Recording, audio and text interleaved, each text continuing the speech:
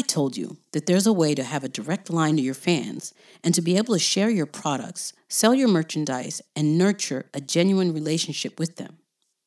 What if I told you it's not through social media? Stick around and find out what the heck I'm talking about. Hi, welcome to the Monique on the Mic podcast. I'm your host, Monique B. Thomas, and this is episode number 14. Today, I want to talk to you about your business. I mean the business of being an artist. How do you put food on the table without selling your soul or completely depleting your artistic well by doing tons of crappy, low-paying gigs? One of the answers is through email marketing. How does this work, you ask? Whatever you're doing, whether it's concerts, workshops, meet and greets, guest speaking, you name it, you should be building your email list. Now, this can be as simple as printing out an email list page, take it with you, and ask everyone who shows up if they'd like to sign up. It's not harmful. Voila, it's that simple. You then put this into your email service provider like HubSpot, MailChimp, or Constant Contact. Personally, I use ConvertKit. If you're on social media, you'll have to do it a bit differently. You can put a link in your bio or set up what is called a landing page with a link to sign up. Though the easiest and nicest way to garner these precious emails is to offer something free but valuable in exchange for people's addresses. Many of us who sing are also teachers, so one thing you might do is come up with a solution to problems all singers face, or something that would save other singers lots of time and maybe even money. And you can put that in it's like a PDF form. Let's say you're good at negotiating contracts for concerts. Well, write a 3 to 5 page PDF, keep it short and doable, and it explains how you'd go about doing these contracts, negotiating the contracts. Next, all you'd have to do is advertise that you're giving this away on all your social media platforms and watch as the email addresses come in. This is called a lead magnet, by the way. But you're probably thinking, isn't email marketing dead? Like, who does that? Isn't social media just better? No. In fact, it's arguably one of the best ways to reach your target audience and to sell to them what they want, which is more of you. On average, the ROI, or return on investment, from email marketing is $36 to $42 for every dollar you spend. You're not going to see these kinds of numbers with Facebook ads unless you're already rich and you have a genius Facebook ads marketing team behind you.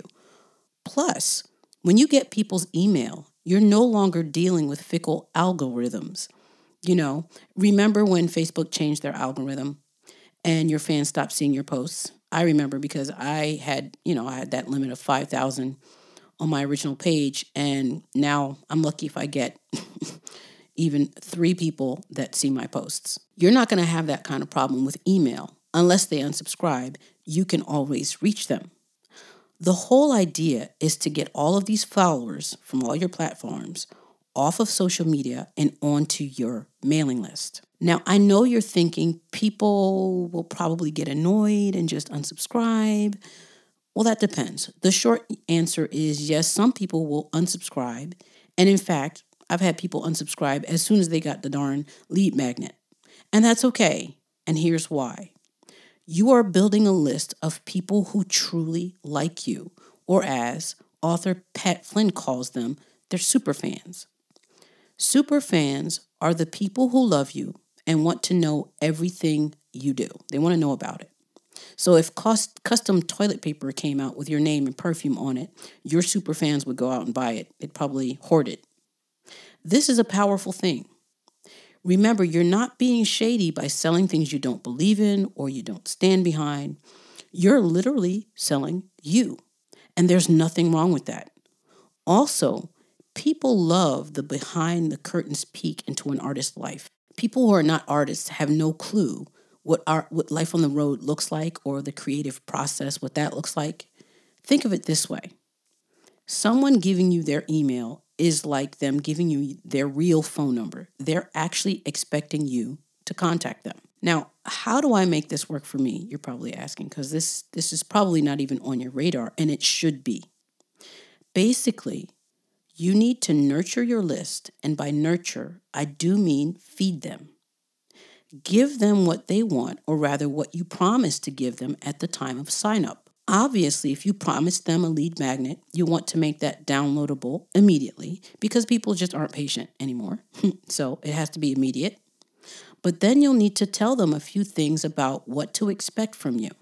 So you'll need to tell them how frequently you intend to write to them, including the day of the week. And you'll need to tell them what you're going to write about. So that could be artist news, resources, special events, invitations, and promotions, etc. Next, you need to make sure you honor your agreement.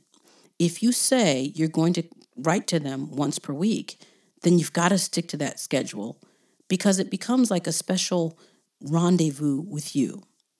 Now, I do once a week because I got a lot to say, and I've dedicated myself to this for over a year, and I've never missed an episode. But if once a week sounds too often for you, then it could be every 2 weeks. Personally, I think that once a month is not enough because we have so many distractions. So it's kind of like out of sight, out of mind. If people don't hear from you, they will forget about you, and they won't even think about you until you write to them again. They're like, oh yeah, I forgot that I had forgotten her. So you don't want to do that. You want to write probably once a week to, twice a month. Some people write more frequently. I personally don't enjoy more emails than that when I read them because it's just like, look, I do have a life. So you have to find out what works for you, but I wouldn't go too spread out. Now, your newsletter doesn't have to be long and it doesn't have to be intricate. One thing you can do is just check out different people's newsletters to see how they're doing it. The newsletter can include memes, and you can even embed videos that you've made, things that tie back to your social media. But it's always nice to have exclusive content that they won't see other places, but because that gives them a reason to sign up for your email. But what it absolutely has to have is your unique personality. It has to be infused with who you are because remember, people are signing up for you. So if you do the bait and switch where you are one way on stage or when they meet you for the first time and then you write in a different way, well, that's a sure way to get people to unsubscribe. Personally, I write the way I speak, that's just the way I do it. And so people know who they're dealing with. They're dealing with the crazy person that they met wherever they met me. Now, one thing you're probably thinking is, well, don't I need a huge email list to make any money? No. What you need is for people on your list to open your emails and actually engage with them. Now, your email provider has ways to measure this. One is called your open rate, and the other is called your click rate. Open rate is how many people actually opened your email. Now, while this doesn't guarantee that they actually read it, it does let you know that they're aware of your email because they clicked on it. If you put links in your emails, I almost always do because I like to be known as a place of resources for my readers, then you'll know if people are engaging with your emails by the click rate. And so people are always clicking on my emails. So again, I know that that's another way to help me know that they've actually read it because they've clicked on the links. Now, to give you an example, my email list is rather small at the moment because I'm in the process of redoing my entire business and I'm in the process of implementing some new strategies. But despite that, I never miss a weekly email. And my open rates average between 44 to about 48%, which is very high. I think what they start to consider as good is 20%. So I'm almost at 50% of my readers open my emails and most likely engage with them. This means I know that almost half of the list is, doing something. That means they value what I send them, and I honor that trust by not spamming and by only sending genuinely valuable emails. I occasionally send extra emails when I have time-sensitive offers that I don't want them to miss. Please note that often people need to see things 3 times or more in order to react. So you have to get comfortable with sometimes sending a few extra. But if I have a product or service that I think will benefit my readers, I will send those extra few emails during the week The key is making sure that most of your emails are not about sales, but about giving your readers real value and then sometimes selling something which you feel they would like. That is how I do it, and I rarely see unsubscribes from those sales emails. So when I launched my Riffs and Runs program over a year ago, I actually made about 3,000 euros in 1 month. To be honest with you, I think I made it in a few days from my email list alone. I did absolutely no paid ads. I didn't spend one single penny on any paid ads. My list at the time was roughly 650 people. That is tiny, but it's a powerful list because people engaged. Now think about that for a second. Just under 325 people probably opened my email, and a percentage of that bought my program. What if you sold a downloadable book for, let's say, 10 euros and 200 people bought it? That's instantly 2,000 euros. Or maybe you'd need to fill up a concert. By reaching out to your true fans, the ones who gave you permission to contact them, you can earn a decent living. And there's absolutely no shame to that. Now, here are a few more ways that you can make money from your email list. You could set up what they call a tip jar. So people could put in €1 or $1, whatever money you're dealing with, but they can just give you a tip. You can simply say, hey, I spend a lot of time and energy writing this free content. If you wouldn't mind giving me a tip or something, you could buy me a coffee. That's how some people have put it. And that allows people to, some people are going to say, you know what? She is spending a lot of time and energy doing this. It might be nice to just give her a hand because I do find this valuable. You could do a paid email subscription, giving people access to exclusive content. Now, that seems weird. Personally, when I first saw that, I'm thinking, who would pay for an email, a newsletter? But people do it. And creators everywhere are earning a decent living, by spending time giving valuable content to their biggest fans. Once your list grows, you can get sponsorships where there'll be paid ads inside your emails.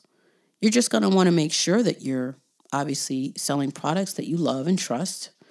There's even a paid referral service depending on which email provider you use. So in other words, somebody refers your newsletter to readers and you can pay for that. And in return, you can also do that for other people. So you can actually earn money for any referrals that you make of other people that sign up. Now, obviously, again, you're going to only want to refer newsletters that you believe in and that you feel would be beneficial to your readers. There really are so many ways to make money through email marketing. And as I mentioned before, I use ConvertKit. And I love it because it specifically is designed with the intention of helping creators to make money online. They have a free university that I'm actually going through right now with loads of tutorials to help you learn the ins and outs of email marketing. And I think even Pat Flynn is in there with doing some of the tutorials. I used to use MailChimp as my email provider, but I found it to be glitchy and really complicated to use and understand. But I wanted to make the switch to ConvertKit, and I was just so worried about, the day that I was going to make the switch, would it drop the ball and nobody would get my emails? Because I pride myself on not missing any episodes or any newsletters. I've been very, very regular for over a year. But in fact, ConvertKit has a thing where they ask you which email provider are you using. You click that link, and then it helps you do the specific conversion from whatever email provider you're on into the ConvertKit program. And so that's really cool. And they have something inside called the Creator, where all ConvertKit users can also,